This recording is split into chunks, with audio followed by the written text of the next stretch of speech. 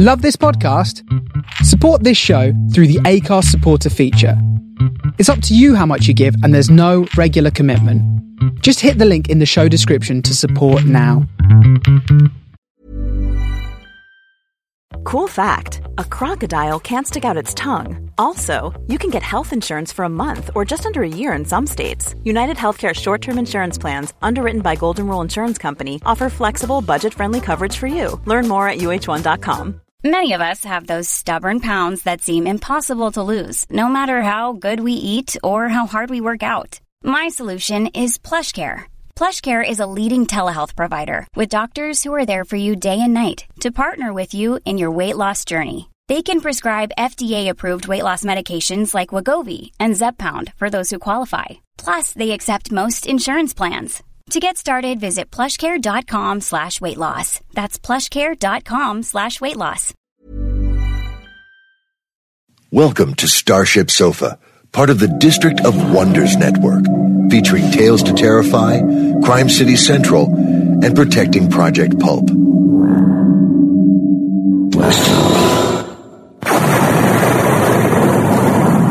Everyone has a story in the District of Wonders. Come and find yours.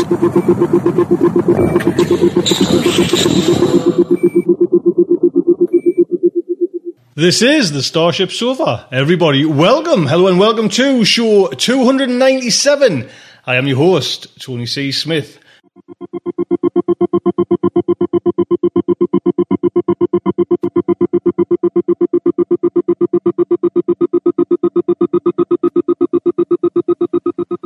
Hello everyone, I hope everyone is fine and dandy. What weather? Hey, it's about time, mind you. There was about a week ago, where it was all planned for this fantastic weather, and the northeast of England had none of it, and I was so desperate to kind of try and find just a little bit. But here it's here, there now, and it is fantastic. So if everyone around the world there is having a nice day, good on you. If you've got a little bit bad weather, a little bit too hot or a bit too cold weather, then can your thoughts go with you? We've had it cold and wet for so long there now, so I'm appreciating a little bit of sunshine. I'll tell you what's coming in today's show. We have Synthetic Voices with Jimmy Rogers telling you all about the new shows and stories that are out there in the podcasting world. Then the main fiction is Walking Stick Fires by Alan De Niro. New writer we've had on the show, new writer to the show of Starship Sofa. Listen out for that one. And it's narrated by Logan Waterman. So that is today's show. I do hope you will stick around and enjoy it. Just before we get in, again, just to say hello, and don't forget, SofaCon tickets are on sale there. We've only got a few left, and it goes on the 28th of July, as if you didn't know that. And, we're kind of counting down the days there now, so looking forward to that. One thing after SofaCon, which, like I've just mentioned there, the 28th, after that, I'm going to go on my happy holidays. So we kind of basically shore leave for Starship Sofa. So it's round about 2 or 3 weeks. I'm not exactly sure yet, where we'll be powering down the engines for a little annual break there, so I can kind of, bathe this body in the sun of a Menorcan holiday. So there'll be lots of margaritas and food. So yes, so beginning of August for about 2-3 weeks, see how it goes. We'll kind of put this Starship Sofa on hold. But let you just catch up if you're kind of a few shows behind anyways. Don't forget, still though, donations, if you want to kind of, donate. A big thank you to a couple of people who's donated some one-offs just over the last week. Thank you so much. If you want to donate kind of monthly, that would be fantastic. That's the bedrock, keeps the old girl going. Please think about that. You get them 2 products free as well there now. You get the original, me and Kieran, Starship Sofa Originals, them 100 shows. Then you get the Joe Haldeman, How to Write Science Fiction lecture as well, so that would be nice. So there you go, that's the news. Now let's get into the first fact article. Jimmy Rogers, scientific. Synthetic Voices, Jim.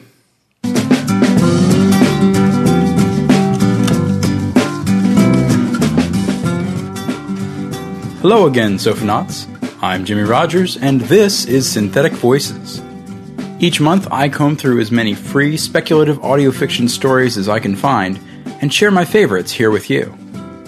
Last month, nobody sent any suggestions for our new shipboard location, so I'm making the executive decision and setting up my podcast listening station in the Starship Sofa galley. So grab yourself a sandwich, dispense a cup of joe for yourself, or Cookie will make you up a latte if you tell him I sent you, and plunk yourself down at my table. I'm always here, ready to recommend new stories from the farthest reaches of the podosphere. Now, without further ado, let's jump right into the top picks from June 2013. First up is The Penitent by M. Bernardo. This was featured on Beneath Ceaseless Skies, episode 106, and was about 30 minutes long. This story of a nameless prisoner will take you into a dark rabbit hole.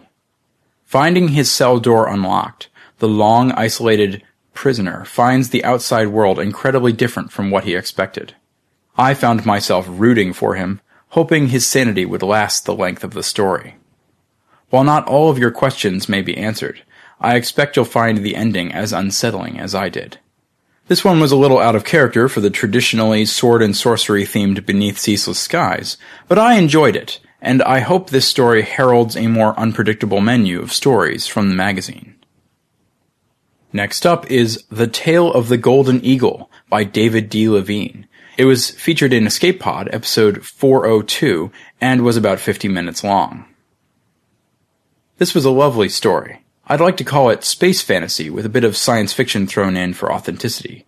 For example, interstellar ships piloted by cybernetic birds. The description of these ships is really beautifully done.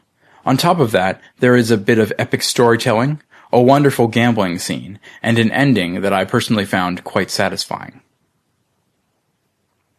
Another great story from last month was The Urashima Effect by E. Lily Yu. It was featured in Clarkesworld magazine's June issue and was about 30 minutes long. I've always enjoyed the conundrum of what to do while waiting around in a sleep ship, that is, a ship where the occupants are put to sleep for an extended period of travel. In this story, our sole passenger awakes ahead of landing, in order to fully recover from sleep, and begins paging through pre-recorded messages from home. In those messages, he discovers a shocking truth about the nature of his voyage.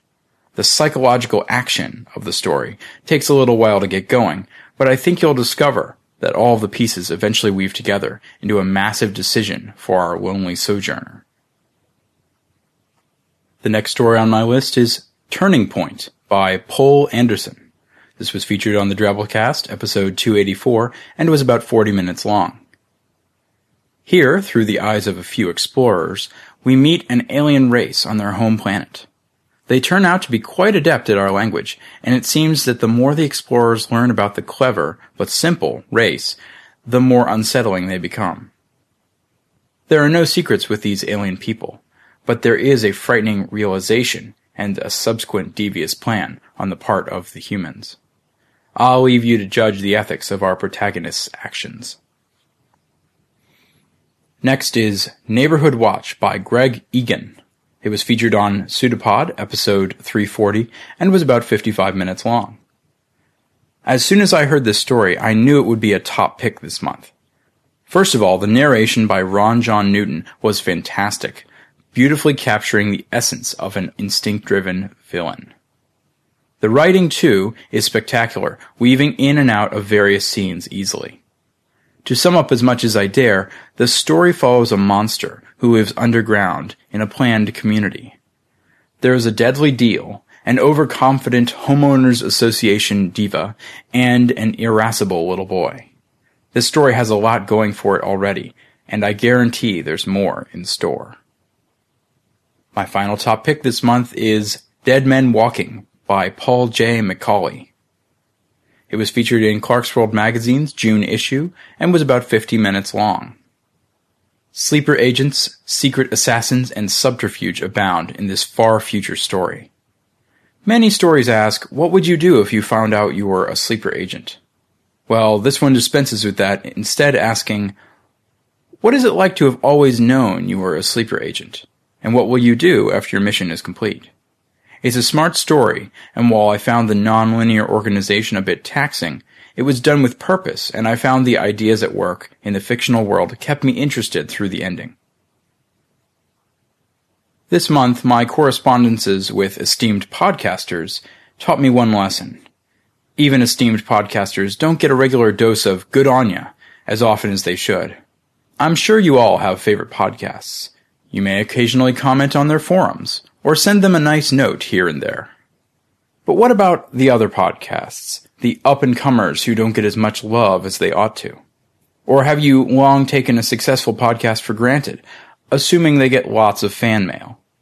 Well, I say take 10 minutes and send a nice note to an underappreciated podcast. That is your task this month.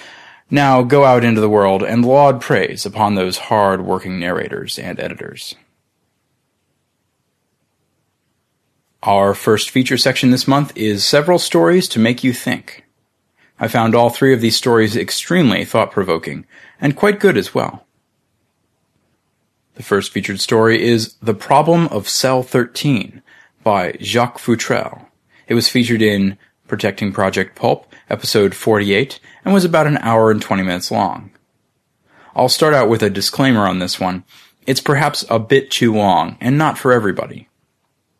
I enjoy a good old-fashioned locked room mystery, and while the protagonist is a bit on the arrogant side, it proved to be an interesting brain teaser. In essence, a famously genius gentleman accepts a bet to break out of a maximum security prison cell. Once he's securely locked up, there's nothing left to do but try to guess his means of egress, which is sure to surprise. The next featured story is Better Phones by Grant Stone. It was featured in Starship Sofa, episode 293, and was about 20 minutes long. This short piece piqued my interest immediately because of the sparse details given to the reader. In it, a group of neighborhood runners are regularly pestered by a group of hyper-athletic, phone-disrupting aliens. The plot unfolds once one of the aliens is injured, and our human protagonist must decide how best to handle the situation. While there are few surprises, I enjoyed the subtle drama that plays out at the end. The final featured story in this section is Get a Grip by Paul Park. It was featured in Lightspeed Magazine's June issue and was about 30 minutes long. I don't want to give away too much about this one, but this story blindsided me several times with its sharp twists and turns. In fact, I'm not even sure where things shook out in the end. Ask yourself this, though. If parts of your life weren't true, would you want to know which? Now about a book. I am certainly a bit late to the party on this one, but I have just discovered the Machine of Death anthology, edited by Ryan North, Matthew Bernardo, and David Malky. In truth, I first heard of the project back on Duotrope as I was figuring out where to send my fiction, but at the time the Duotrope listing was quite poor, and I didn't really get the genius of this project. I'll try to make up for that here. Essentially the book, now completely narrated and available in podcast form for free, is an anthology of different writers' takes on a similar prompt. What if there was a machine that could tell you how you were going to die with absolute accuracy? What if those predictions were Spartan statements of fact with no context, time, date, or even coherency? The results of this experiment have been phenomenal, and I can't wait to listen to the second book, This Is How You Die, coming out in print on July 16th. There's also a fun-looking card game you can buy right now. I recommend listening to all the stories in the first book in the order they appear on the podcast, but if you don't have time or you need to be convinced, I recommend Torn Apart and Devoured by Lions. Oh, and P.S. Yes, that's the same M. Bernardo from the earlier mentioned The Penitent at Beneath Ceaseless Skies. He's quite a talented fellow, no? Our final feature section this month is A Lovecraftian Love Fest. The first story is The Nameless City by H.P. Lovecraft. It was featured in Protecting Project Pulp, episode 50, and was about 30 minutes long. As a fan of Lovecraft's fictitious places and books, I really enjoyed this story. While by modern horror standards the protagonist exploring the Eldritch City comes off as a little too naive, it was interesting to follow his solo investigation of the nameless city and see what evil he stumbled upon. The next story is The Rats in the Walls by H.P. Lovecraft once again. It was featured in Protecting Project Pulp, episode 47, and was about an hour long. If you're a Lovecraft fan, you've likely already read this one, The Rats in the Walls being one of his most famous works. But my Lovecraftian education is just beginning, so it was a first reading for me. I have to admit I didn't love this story as much as I expected, but that may be because this one has a certain density to it that likely deserves further study. The next story is Fishwife by Carrie Vaughn. It was featured in Nightmare Magazine's June issue and was about 30 minutes long. As Lovecraft's works were all published some time ago, in the appropriate language for the time, I found some of my favorite stories are those merely Lovecraftian, having been penned by authors in a sort of homage in modern times. Here, Vaughn's story of a village's gradual descent into murder and alien bargains may remind you of a story mentioned last month, The Shadow over Innsmouth. While not a direct retelling, your Deep Ones detector should start going off shortly after the tale begins. Our final feature story this month is The Derelict by William Hope Hodgson. It was featured in SFF Audio Podcast, episode 219, and was about 2 hours and 18 minutes long, including the discussion afterward. I include this story knowing full well that William Hope Hodgson is not H.P. Lovecraft. Even so, there is a similar vibe throughout, and the story has a beautiful description of the mystery of finding a derelict floating upon the open sea. It is another long one, running about an hour and a half, and certainly will not keep the interest of the modern reader. Even so, I broke it up into a few sessions and made it through. Plus, the discussion at the end about Hodgson's life and death are really quite interesting. Good work, SFF Audio crew. Well, that just about does it for Synthetic Voices this month. Remember to support your favorite audio fiction podcasts, including Starship Sofa, of course, with either one-time or monthly subscriptions. All of the music used in this episode is distributed under an extensive series of Creative Commons licenses, which you can find along with the show notes over at scienceismagic.com. If you'd like to subscribe to the dedicated feed, search for Synthetic Voices on iTunes. You can leave a review, too, if you like. Thanks for listening, and I'll see you next month.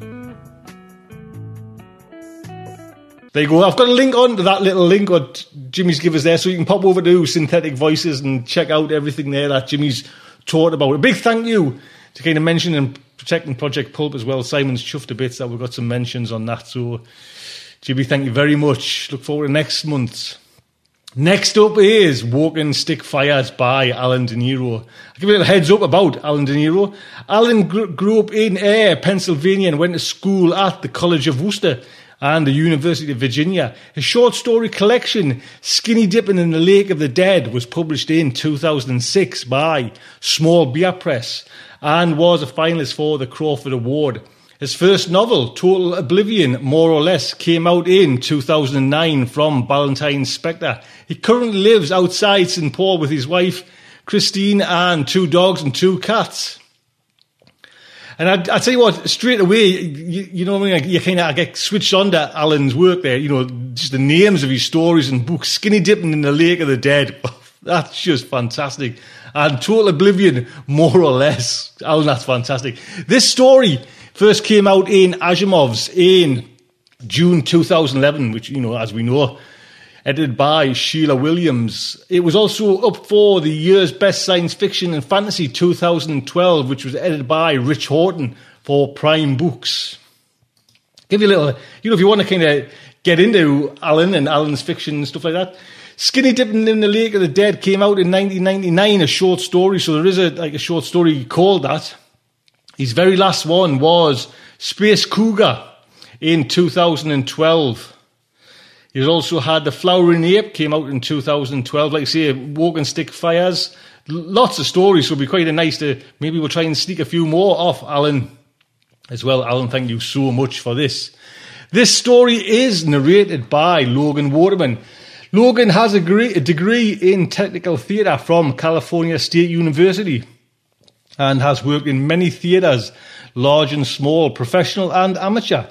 He's also worked for Apple Computers, sold hot tubs and comic books, and prepared court documents. He's taught sword... Logan, man, you've done everything, man. He's taught sword fighting for the stage and run lights for a local band until it broke up. He currently works tangibly, he says, for the illegal system, watches a lot of science fiction television, listens to a lot of podcasts, and reads a lot of science fiction novels and comic books. He hopes to make a bit of money from voice acting and narration someday. Logan currently lives in Northern California with Grendel, a huge black beast whose primary occupations are sleeping and stalking the fish in the aquarium, and Morgana, a small fluffy queen who rules her domain with an iron paw. The fish remain unimpressed. Logan, you're a star. Thank you so much. Great narration, by the way. Honestly, really good. Thank you. So, the Starship Sofa is very proud to present Walking Stick Fires by Alan De Niro. On All Hallows' Eve, Parkas sat on his motorcycle in the unending desert. The moon was low-hanging fruit. The blue fires of Casino were far off in the distance to the north. Parka pulled an apple out of his jacket pocket, cut it in half with his claw, and offered half to his fellow traveler, Jar. "The apple has a pleasing scent," Jar said before he ate it, crushing the apple into pulp with his mandibles. "I would have to agree," Parkas said. "Where did you procure it?" "In a house outside of Casino." He indicated the blazing pyramids and monoliths with his claw. 2 days ago. I forgot I had it. There it was, sitting on the kitchen table, red and perfect. When he finished eating the apple, Parka brushed a posse of stick insects that landed on his shoulders. "Hey, cool, walking sticks," Jar said, brushing them off Parka's jacket. "Is that what the locals call them?" "I just don't know where these bugs come from," Parka said. "They are everywhere," Jar said, cleaning his mandibles with his fingers afterward. Parka watched the stick insects rattle on the hard desert ground. "All right," Parka said, kicking his motorcycle to life. The reactors shot into clutch for a second and then hummed. Jar followed with his. "Santa Fe, then?" "They are expecting us." Parka patted his satchel, the one containing the amulet of ruby webs, which he'd extracted from Casino at great cost. "Yes, they are. I do not expect traffic, or to encounter those we disposed of." Parka was thinking of the worm hairs. "Not under the mountains." "Nope." Parka leaned forward and his bike shot ahead. Jar soon followed. After they broke the sound barrier, Parka put on his headphones. He liked Toby Keith. In the great tunnel underneath the mountains, they stopped at a rest stop. They hydrated and Jar sulfurized his joints. There were a couple of other travelers at the rest stop. Others sped by on their motorcycles and flaming chariots. Every once in a while there would be a rumbling sound that would shake the wire grating of the low roof and send dust to the ground. Once there was a low growl far above, like a brain gun backfiring. "What's that?" Jar asked once. "Taos," Parka said, not looking up from his hammock in his well-thumbed copy of the Toby Keith Review. "Ah," Jar said, going back to his sour acupuncture. The human child who was indentured to the rest stop looked up from his abacus. He had a name tag that said, Sharon. "They've been going like that for a fortnight. The Black Rooster Company is finally yielding their fortress against the Azelian Gullet." But the two couriers ignored him. Blushing, the child went back to his figures. "Say," Parka said, "what are you going to be for All Hallows' Eve?" Jar pulled the needle from his spine and blew on the tip. "I was thinking Jack Nicklaus." "Really? I love As Good as It Gets." 3 of Jar's eyelids quivered as a sign of confusion and then mild amusement. "No, not the actor, the golfer." Parka raised his eyebrows. "Really? Do you golf?" Jar shrugged. "Who are you going to be?" "Dwight D. Eisenhower," Parka said without any hesitation. "Really? I love World War II." It took Parka a few seconds to realize Jar was being a sarcastic mimic. Parka sighed. "But seriously," Jar said, perhaps sensing Parka's exasperation. "I would have sworn you'd be one of the indigenous musicians." Jar pointed to the cover of the Toby Keith Review, in which Toby was performing his Moonslave cage for various being seneschals. I'm not quite so easily typecast, friend, Parkas said. Not quite so easily in one box or another. I have a lot of interests. Uh-huh, Jar said. Anyway, Parkas said, wanting to change the subject a bit. It doesn't matter if we can't make Santa Fe by tomorrow. Ha ha, Jar said. Don't worry, we're in the slow season. We're deep underground. The winds of war are incapable of blowing upon our faces. I am not quite so sanguine, Parkas said, closing his magazine and hopping off the hammock. We should go. So soon? Jar said. I still need to sanitize my needles. He held a glinting needle out. The tip wavered. Parker was going to say something clever and lewd, but the sound of approaching caravan drowned out any coherent thought. 3 motorcycles and a black Camaro. They were slowing down and resting at the rest stop. Hey! Jar! Park shouted before the caravan stopped. Jar looked over. It was a caravan of casino dwellers, all worm hairs. Ugh, Parka said. Like I said, let's go. Hey, the prime worm hair said, slithering out of the Camaro. It was too late. Hey! What? Parka called out. The other worm hairs had hopped off their motorcycles and were massing together. The prime pointed at the amulet of ruby webs that was half hidden in Jar's satchel. I believe you have something of ours, he said. It's not yours anymore, Jar said. So you should have said, I believe you have something of yours. Parka had to shake his head at this. Even in danger, he had trouble not to break out laughing.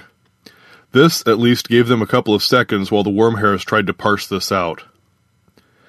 The amulet of ruby webs is a sacred symbol of our community through many generations and systems, the prime said. Well, it's your own damn fault you brought it down from orbit, then.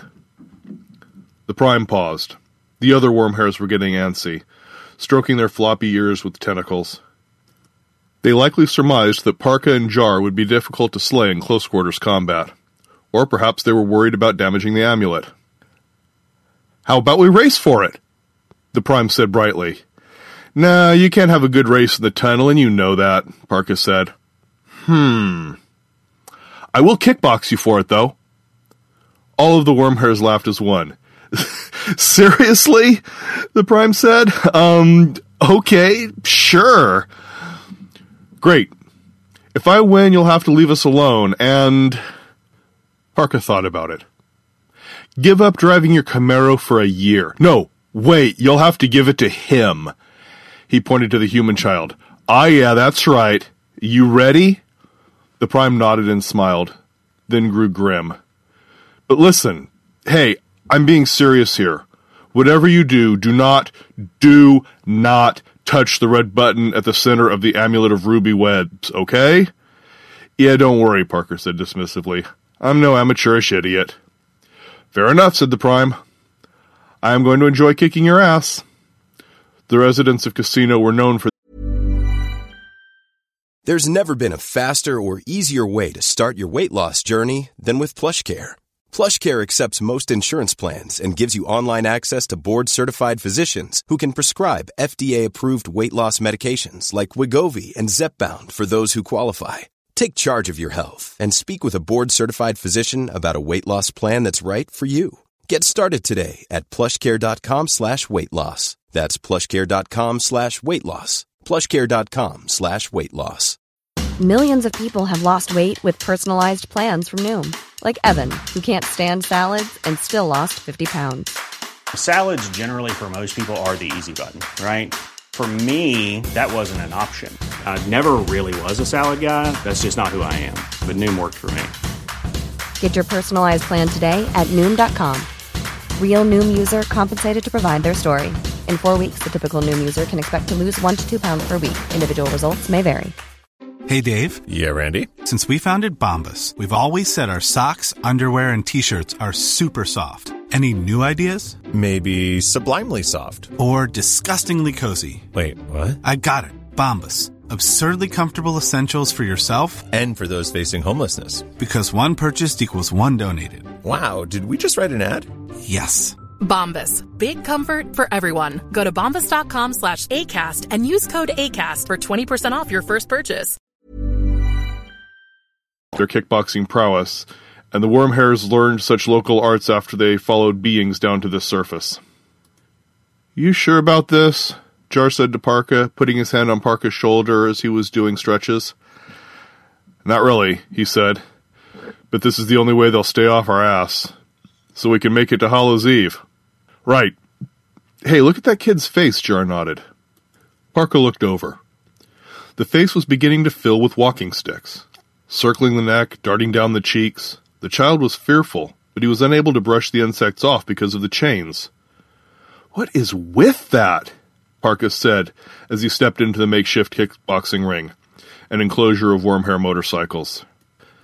Seriously, do any of you know what is going on with those insects? He pointed to the humans.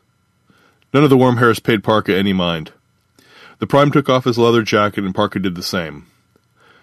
Then the worm hairs, and Jar too for that matter, counted down to 10, and the kickboxing match began. Parka then entered a trance-like state without his consent or volition.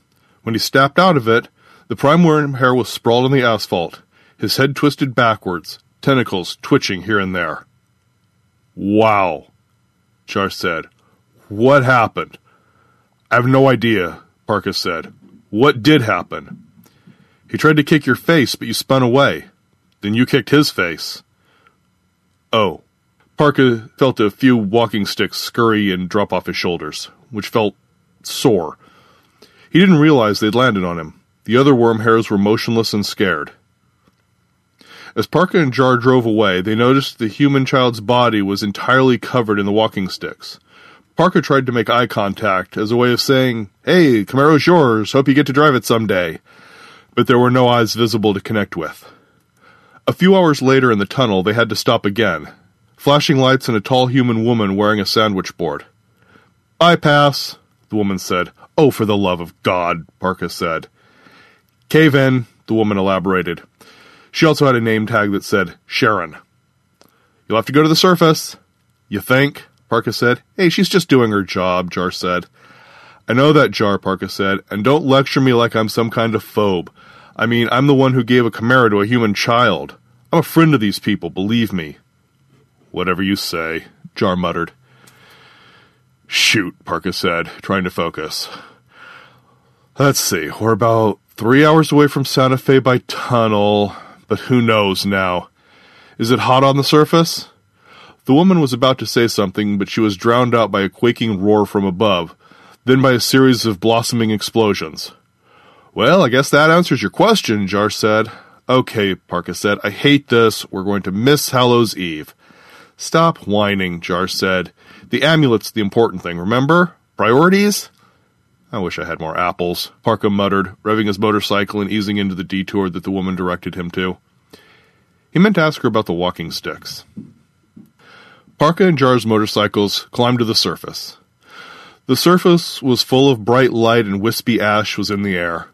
The couriers were in the desert foothills.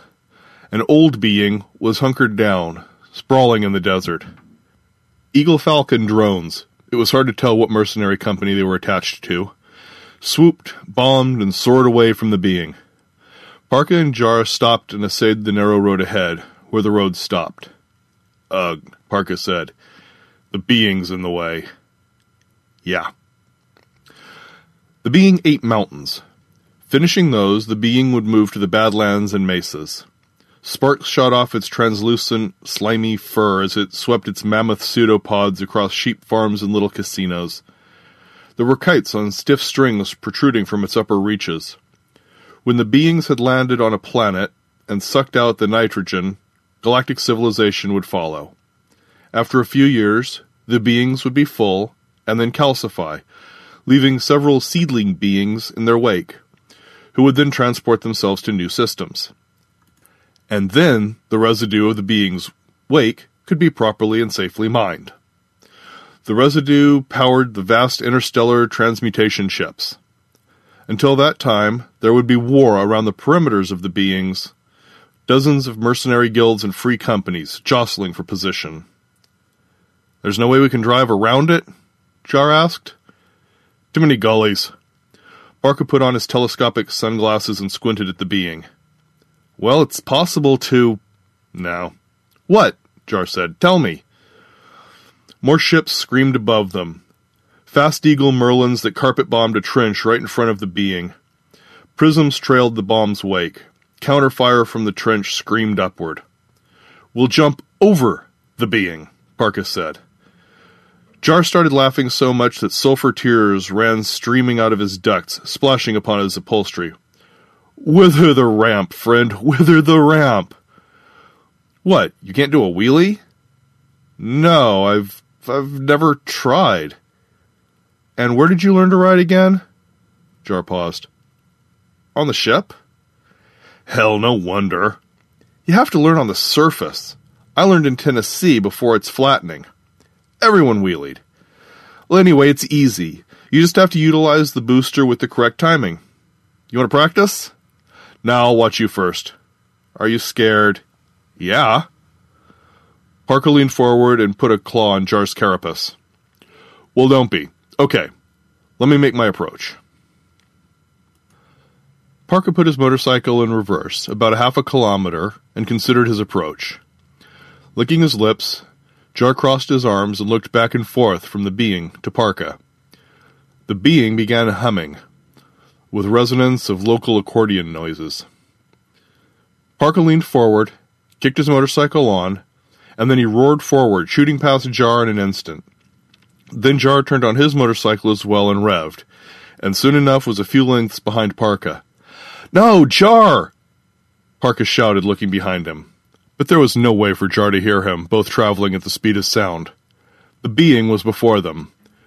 Through its diaphanous surface, Parka could see about 1,000 humans, and also 400 birds of various types, 5 herds of cattle, a parking lot of used cars, several giant tractors, many boulders, reprocessed mountains, broken casinos, and a few off-worlders who were too stupid to get out of the way. Parka hunkered down, wheelied, and hit the booster. He soared, gaining clearance by a few meters over the being. There were white kites protruding from the gelatinous skin of the being. The kite strings punctured the surface and spooled far below. The Eagle Falcon's bombs had accidentally scarred the being in many places, but they weren't able to break through the surface. When the booster gave out, Parka held out his arms and leaned forward, just clearing the being. He skidded to a halt and spun his motorcycle around, watching Jar. Jar had accelerated too late, and he seemed to hang over the being, suspended like one of the Eagle Falcons. Jar gave a thumbs-up sign. Then one of the kites snapped to life and whipped at one of his legs, the thread tangling around the limb. Jar careened forward and separated from his cycle, which slammed against the surface of the being's skin, booster still on, and ricocheted upward. With the booster still going at full capacity, the motorcycle slammed into the wings of one of the low-flying Fast Eagle Merlins that was overhead. The Eagle Merlin spiraled out of control and careened into the side of a mesa about 10 kilometers away. Parka felt the back blast as he watched Jar try to pull at the kite, tearing at the ashy paper. But the thread held fast. He landed, almost gently, on top of the being. He tried to stand up, but in a few seconds he was beginning to sink into the being. "Jar!" Parka shouted. "Hang on!" "Sorry!" Jar shouted back, his legs already consumed. He looked down. "There's some serious alternate reality shit going on in there," he said. "Keep fighting," Parka said, but he knew it was hopeless. Jar held up all of his arms and slid into the being. Parka hunched over his motorcycle, his head sinking between the handlebars. About a dozen walking sticks landed on his fur. He ran his claw over the hair, scooping them up and eating them. They tasted like Fritos. "Nasty," he said, spitting them out. He started riding again to Santa Fe in silence, with the shriek of the pre-mining operational maneuvers above him and to all sides. He put on his Toby Keith, but even that wouldn't soothe his guilt. When he saw Santa Fe on the horizon, and the glow of the madrigal lights along the city walls, and the faint thrum of fiddles and cymbals and electric guitars, he became lightheaded, and also ridden with shame, which was far worse than guilt. He stopped his motorcycle and revved it, his gills fluttering. At last he thought of Jar, and also tried to consider what his life meant in the end. "Screw it," he said, and turned around, back toward the being. About a kilometer away, Parka stopped and took the amulet out of the pouch. He knew, whatever happened, that his diplomatic career would be over. He would never be able to set foot in Santa Fe again, and they would in all likelihood hunt him down if he lived. He would likely have to leave the planet he'd grown fond of. Slowly, he slid the amulet around his neck. The walking sticks rose to the occasion then. Soon there were thousands congregating around him, wedged in his joints and lining his shell. They felt warm and they tickled. The being gurgled in the distance. He remembered, with a sudden pang, what he had forgotten at the time, that the walking sticks were in his joints in much the same way during the kickboxing match. A Camaro pulled up beside him, revving its engine. The boy, Sharon, was driving it. He was still covered in insects. Actually, Parker couldn't tell whether there was a boy there at all. Parker's own insects dropped off him and scurried up the car and through the open window to be with Sharon. "Get in," the insect boy said. His voice was deep and unwavering. Parker turned off his motorcycle and parked it. Then he got in the Camaro. He was nearly too tall for it, but he bent his head forward. He saw the sandwich board was in the back seat. "How did you get free of your post?" Parker said. "Liberation takes many guises," Sharon said, revving the engine. "Enslavement is the pure heart of industry." "All righty," Parker said. Sharon turned toward him. "Therefore you shall be the Dwight D. Eisenhower of enlightenment and camaraderie." The Camaro shot forward and Parker fumbled for a seatbelt, but there was none. They were driving right toward the being. Parker was beginning to think this was a bad idea. "I have an idea," Parker said.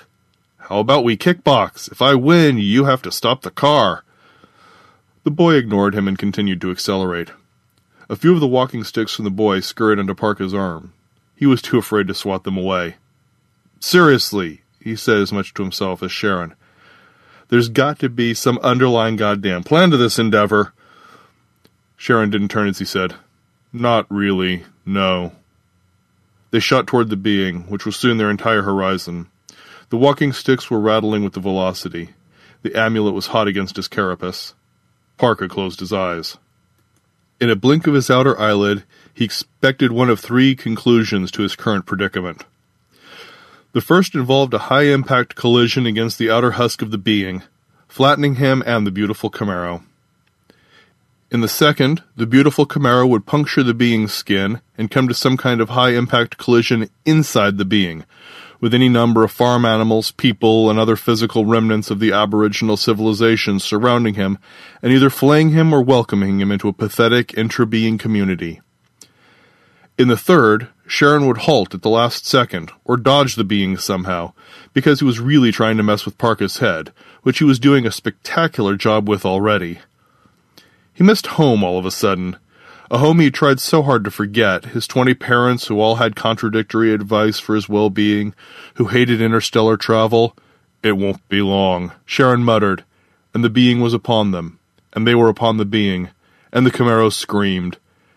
It really screamed as it blew through the outer shell of the being, causing an explosion in its wake, and argent and vermilion sprays all around the car, and strands of being fur flying.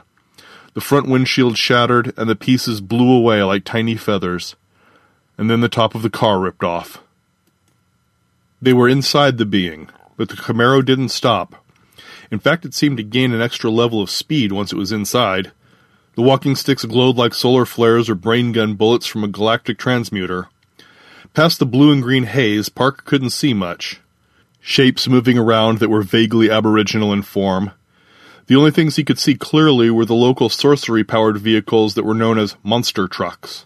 They raced towards the Camaro, dozens of free-floating kites strung to their menacing hulls, but they were far too slow to reach the rocketing black Chevrolet stock car. The inside of the being smelled like ferrous oxide, phlegm, sinew, and transdimensional energy. Before he was able to formulate the thought to look for Jar at all, the Camaro burst through the other side of the being with a roar. More fine, plush, incandescent being fur surrounded them, and then the light grew sharp and bright, and Parker shielded his eyes. When he moved his pincer away from his face, he saw the Camaro was sailing in the air above a deep canyon which the being was on the edge of. "I want to warn you," Sharon said, "that you might want to brace yourself." The Camaro seemed to be suspended above the dry riverbed far below for a few seconds, then slowly began to arc down. The other side of the gully seemed impossibly far away. The walking sticks, still glowing, began to thrum. And then he touched the button on the center of the amulet, the one forbidden thing. The red rays embedded in the metal burst out, solidifying into strands many meters long, following the contours of his arms. They ballooned out like wings. They were wings. Without really thinking, and it might have been the amulet thinking for him, he stood up and stretched his arms out. The wings were massive, and the Camaro wobbled but righted itself. As it fell, Parker could hear the being on the other side of the canyon shrieking, feel its reverberations around his neck. Parker leaned forward, and the Camaro landed right on the edge of the canyon with a thud. Sharon hit the brakes, and the Camaro spun around. The being was, in fact, in the throes of dying.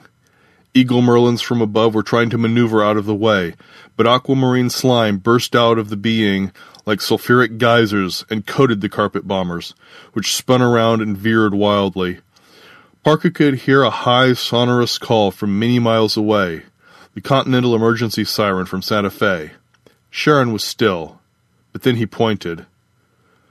The Wormhair posse was there, gathered around a minivan, each with a brain gun strapped to its arm.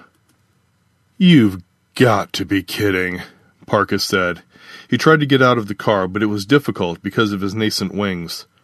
He ended up crawling forward through the glassless windshield and onto the hood. The wings settled around him like a reptilian cape. "We want our damn car back," the Prime Wormhair said. It was a different Prime from the one Parker had defeated in kickboxing. The sliding door of the minivan was open, and Parker could see the original Prime in the back of the minivan in a shimmering heel sack. "To say nothing about the amulet, one of the key symbols of our people, which you've gone and messed up as well. You know that your corporation is going to hunt you down for triggering Dragon Mode, right?" Parker laughed. Dragon Mode. "That's great. Anyway, you seem to forget that I won the car fair and square. I don't know why you're so upset about that, considering your current sweet ride." "We don't care," the Prime said, hoisting his gun at Parker, ignoring the jab about the Honda Odyssey. "We just want a souvenir to take with us off-world." He indicated the dying being in the distance. "This planet is a cursed cesspool. There's nothing here anymore. But nothing would make us happier than to disintegrate your sorry carapace and take this car into orbit with us." Parker spread his wide wings, which didn't hurt at all, because he thought it would scare them. But it didn't. At all. He sighed. He realized that sometimes it's the smallest moments that can change a creature's life. He'd given the Camaro to the human as a prize, and had thought nothing of it. But here he was, about to die from the Wormhairs after all, and with weird wings. But all the same, he felt good about his generosity, even if Jar wasn't there to share it with him. With that in mind, he wasn't going to back down. Sharon sat motionless, but then he looked in the back seat and started laughing. It was such a quiet, tinny laugh that it shocked everyone into stillness. "What?" the Prime Wormhair said, exasperated. There was a red dot on his spiny forehead. Parker stared at it. "Will someone please tell me what's going on?" the Wormhair said. Then there was a whooshing sound, and a crossbow bolt hit the Wormhair's forehead where the red dot was. The bolt went through his head, blasting into the front windshield of the minivan. The Prime slumped over. Parker turned around. There was someone in the back seat. "Hey," Jar said, sitting up, slinging a laser crossbow over his shoulder and looking groggy. "Christ on Parker said, but he stopped, because he didn't know what to say. Instead, he ran to Jar and wrapped his leathery demonic wings around his friend in a familial embrace. "Look at you," Jar said, still sleepily, "with wings and stuff." "It's the amulet," Parker said. The remaining Wormhairs were forgotten, but they'd made their pathetic escape in the minivan. "But anyway, priorities. How the hell did you get there? You weren't there all along, were you?" Jar shrugged. "No, not really. I was in the being, and then... I don't remember much about that, but I saw this sweet Camaro cruising through, and then stop in front of me, and I said to myself, hey, maybe I should hop on board. So I did. And I must have picked up this crossbow. I guess I was on a shooting range for a while or something. Parka had no recollection of the Camaro slowing down enough for anyone to jump aboard. He disengaged from Jar. I'm just glad you're safe. Well, you came back, friend. That's the important thing. I'd still be in there without you. The tree requests your presences, Sharon said. What? Jar said. Oh, the kid, he's like that, Parka said. He waved toward Sharon. Okay, the tree, but first we need to get a beer. Later that night, Jack Nicholas and Dwight D. Eisenhower and Sharon met for a summit over a few of the local beers. How's things? Jack said. Super, Dwight said. Awesome, Jack said. Sharon was silent. They were in a basement tavern somewhere north of Albuquerque at a circular table. It was the off-season, and likely everyone in a 500-kilometer radius was trying to flee the potential blast zone of the being, so they had the place to themselves. The beer was warm, but off-worlders didn't care. Sharon didn't order anything, so Parka had the bartender make him an Arnold Palmer. Toby Keith was playing on the speakers, and everything was all right in the universe, at least for a few minutes. I'm going to miss All Hallows Eve with the gang, Jar said, but it's a small price to pay. Yeah, it would have been fun. I'm glad we dressed up anyway. You know, I wonder if Eisenhower would have won the war faster if he had wings like yours. It's very possible, Parka said. The amulet against his chest pulsed like his second heart. The walking stick swirling around Sharon clicked and skittered. So what do you want to do after we, look at some tree that might very well be imaginary? Parka said. I don't know, Jar said, taking a sip of his Budweiser Light. It's hard to say. Go back home, maybe? Start over with a new corporation? How about you? Well, maybe I'll stay here, Parka said. I haven't decided, but I like it here. I still have no idea what the hell happened. With the amulet? A little, but mostly with the Camaro. And the being. Ah, that's understandable, Jar said. Parka leaned forward, which was awkward because of his wingspan.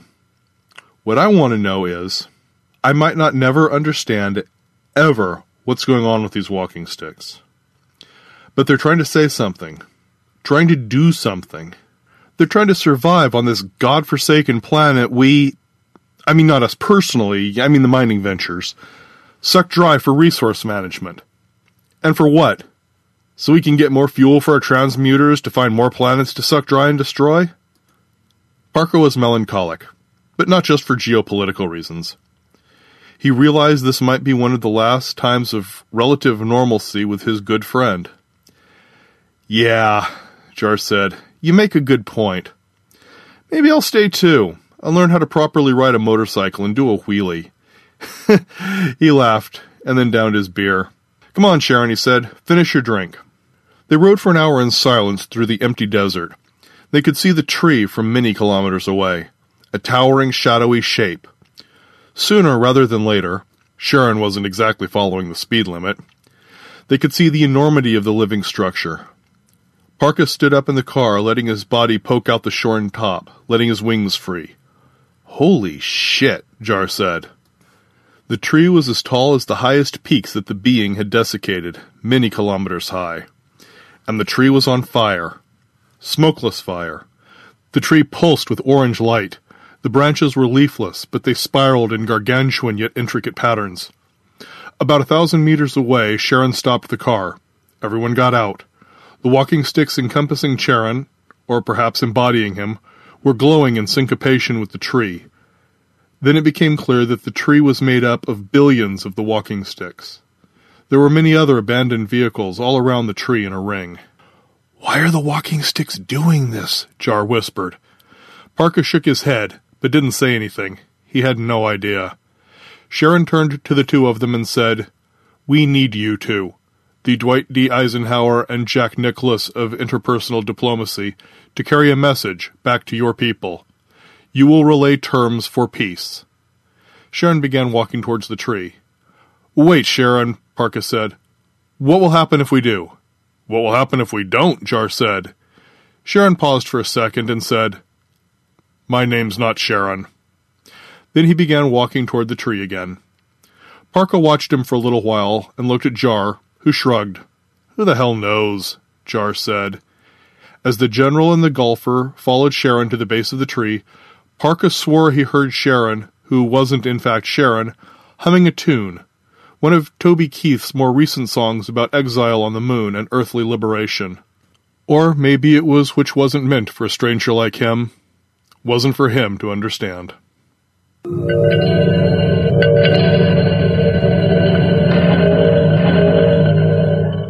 There you go. Don't forget, copyright is Alan's. Alan, thank you so much. And a big thank you to Logan. Logan, you're a star. So he's done a few for the District of Wonders as well, Logan. So Logan, thank you again.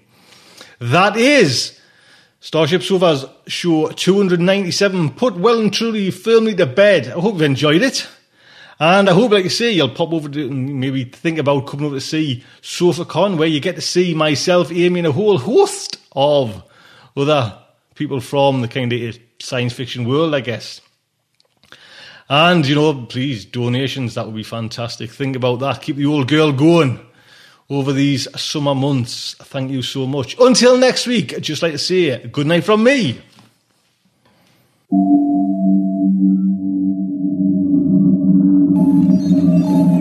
Will our heroes survive this terrible ordeal? Can they win through with their integrity unscathed? Can they escape without completely compromising their honor and artistic judgment? Tune in next week for the next exciting installment of Starship Sofa. Evacuation procedure initiated. Shuttle set for launch. Airlock will be opened in 3, 2, 1. This presentation has been brought to you by the District of Wonders. Mom deserves the best, and there's no better place to shop for Mother's Day than Whole Foods Market. They're your destination for unbeatable savings, from premium gifts to show-stopping flowers and irresistible desserts. Start by saving 33% with Prime on all body care and candles. Then get a 15-stem bunch of tulips for just $9.99 each with Prime. Round out Mom's menu with festive rosé, irresistible berry chantilly cake, and more special treats. Come celebrate Mother's Day at Whole Foods Market. Even when we're on a budget, we still deserve nice things. Quince is a place to scoop up stunning high-end goods for 50 to 80% less than similar brands. They have buttery soft cashmere sweaters starting at $50, luxurious Italian leather bags, and so much more. Plus, Quince only works with factories that use safe, ethical, and responsible manufacturing. Get the high-end goods you'll love without the high price tag with Quince. Go to quince.com/style for free shipping and 365-day returns. Network, dedicated to podcasting the finest genre fiction. You can learn more about the District of Wonders and their many literary productions at their website, www.districtofwonders.com. Thank you for listening.